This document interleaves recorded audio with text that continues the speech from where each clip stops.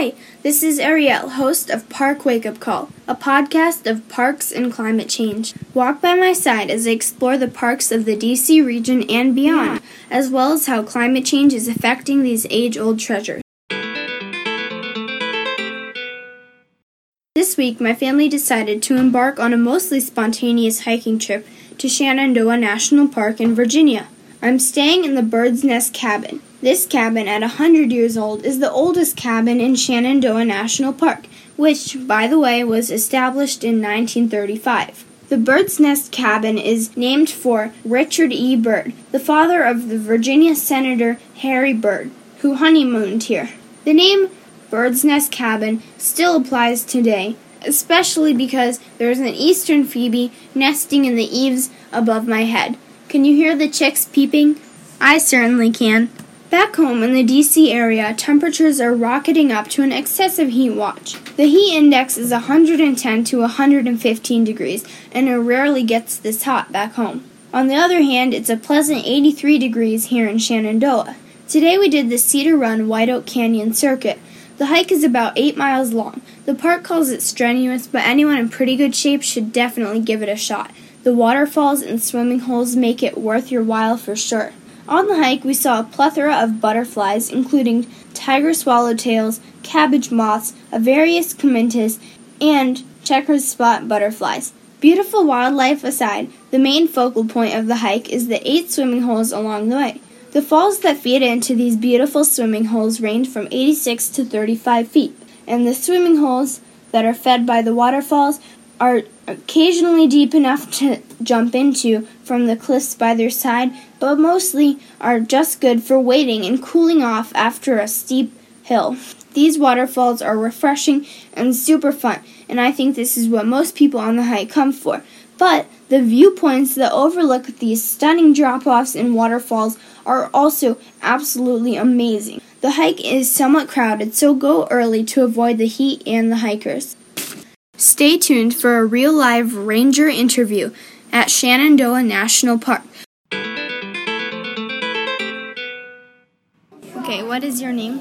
My name is Sophia Rezia. Okay, how long have you worked in the park? I've been here for just over 2 months. I'm an intern here. Okay. What's your favorite activity here? I really like to go hiking. We have a lot of different trails, so that's really special to me. Is there any important aspects of the park that you feel are overlooked by visitors? Sometimes I feel that our regulations on the wildlife are overlooked, whether it's respecting our driving laws in order to not hit wildlife or to not feed them. I think it's really important that we keep our wildlife wild, and that means keeping a distance and certainly to not feed the wildlife. Okay, how do you think that climate change is affecting the park, and what could this lead to in the future? Well, one of the activities I do as a ranger is I do a guided hike up to the Stonyman Mountain Peak, and we have lots of different trees here in the park, and certain species are suffering from climate change, and you can see it. It's pretty evident. So not only will climate change affect our trees, but in turn that will affect the wildlife as well, because everything is connected in the ecosystem. What can visitors do to help Shenandoah? We can be aware of all the rules and regulations and respect them. Certainly research them as time goes along if those rules need to change, and then certainly respect those rules and come in and pay the fees and tell people, other people about the rules too, because as rangers there's only so many of us, and so it really helps when you educate people as well. Not everybody knows that it's illegal to feed wildlife, so if you see somebody trying to feed wildlife, you can mention, can't do that. The other way, or how many trails are in Shenandoah? okay. I am actually not sure exactly how many, but I know we have over 500 miles of trails. Okay. Do you happen to know how much of that is part of the Appalachian Trail? Yes, the Appalachian Trail comes through the park about 100 miles. Okay, thank you so much. I just wanted to ask you, what made you decide to become a park ranger? I just graduated with my degree in geology, and I wanted to work something possibly geology-based, but also with land conservation. So when I was applying to a bunch of different positions, of course, I only got a few interviews because that's how it works after college. Have a good day. And I interviewed with the Appalachian Conservation Corps. I applied for the position on conservationlegacy.org. And so when they interviewed me and told me that I could be leading ranger programs and things like that, I got really excited. It sounded like a lot of fun. But I had also worked at a zoo all through high school where I had done similar type things. Not exactly what rangers do here in the park, but I had been leading a lot of different activities and educating people. So I think it's really important to be able to educate people, but in a fun way, not necessarily in the public school system. Great. Thank you so much. Yeah. Of course.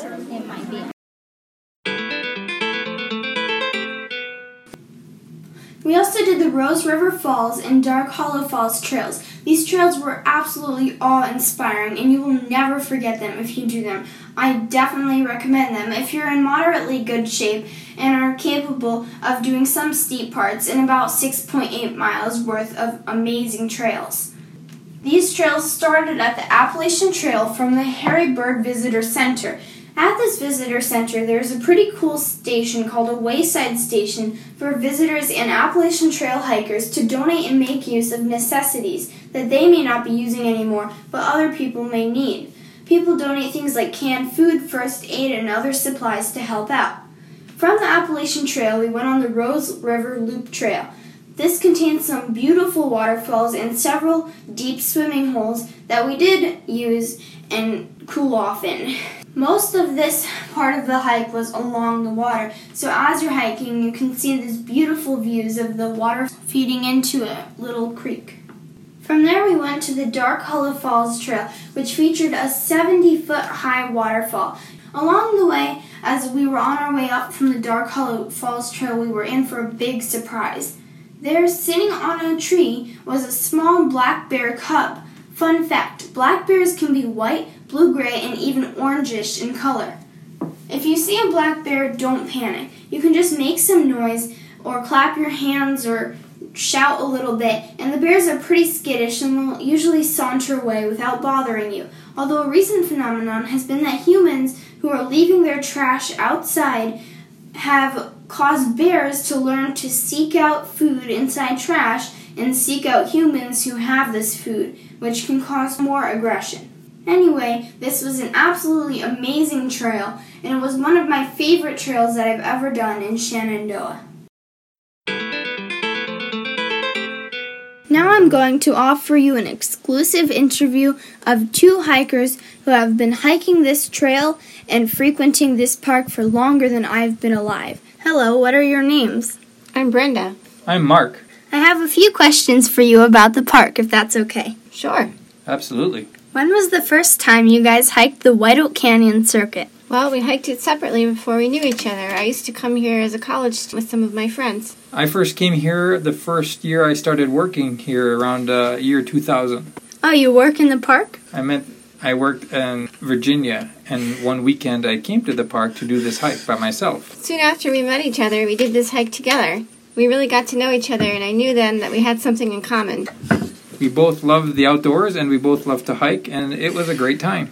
Does this park carry any special memories for you? It carries tons of special memories. I came here growing up as a child. In fact, when I was 2 years old, my family camped here, but we left in the middle of the night because bears came to the campground. So we packed everything up and drove all the way back home to Fairfax, Virginia, where we lived. That's fascinating. What about you, Mark? Well, like I said, I didn't come here until 2000, but since then, Brenda and I have hiked here several times, and so have you. In fact, the first time we brought you here, you were about 7 months old, and it was the first time when I lifted you up and you gave me a big smile that I knew was truly genuine. And then later, when you were about 13 months old, we stayed here with you, and you took your first steps right outside of the Skyland Resort. I remember that. That was really cool. Moving on, what's your favorite thing about the park? My favorite thing is that it's a park that's open to the public for a very small fee, and you can get away to a beautiful place not far from home with just in a couple of hours drive and really feel like there's something special here in our country and in our state of Virginia. It's very easily accessible for anyone of any ability, and there's something for everyone here. It's just driving down Skyline Drive to enjoy the scenery, or getting out and truly engaging with nature by hiking that we do. I totally agree. I also like how the park is designed. I just think that the architecture is excellent, and that even though this was built in the 1940s, it still really looks very good today. It's convenient, and there's a good variety of different hikes for all levels of difficulty. In fact, a lot of the cabins here were built by the Civilian Conservation Corps, and these cabins are still standing, so that was part of the New Deal and employed a lot of people back then. Have you guys seen any changes in the park from when you first started coming? I think the trail markers have really improved. It used to be kind of difficult. You get lost almost every time you hiked here, which wasn't such a bad thing because all who wander are not lost. But we do appreciate having good signage nowadays. For example, today we did the hike in record time, partly because we knew where we were going.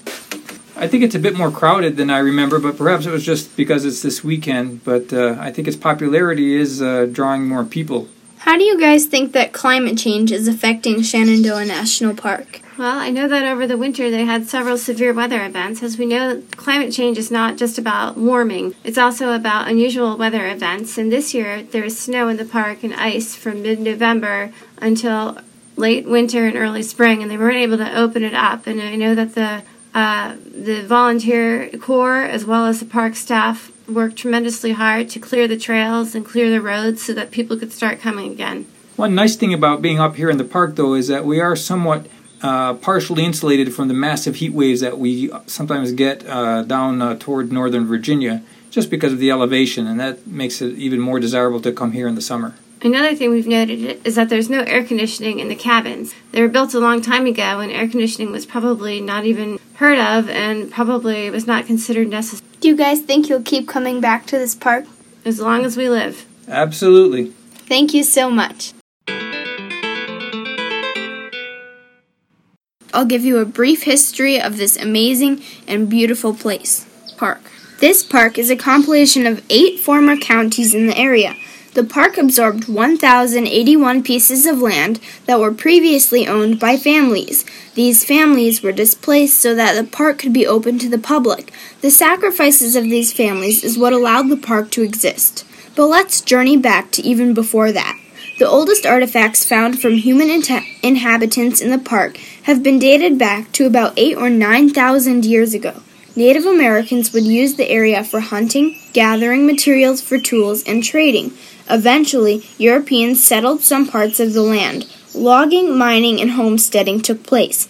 In the late 1800s, the idea of national parks came to be, as people were seeking recreation in the great outdoors. 3 decades after that, the park was established. Thanks for listening to Park Wake Up Call with me, Ariel. Stay tuned for my next episode, and please like and subscribe.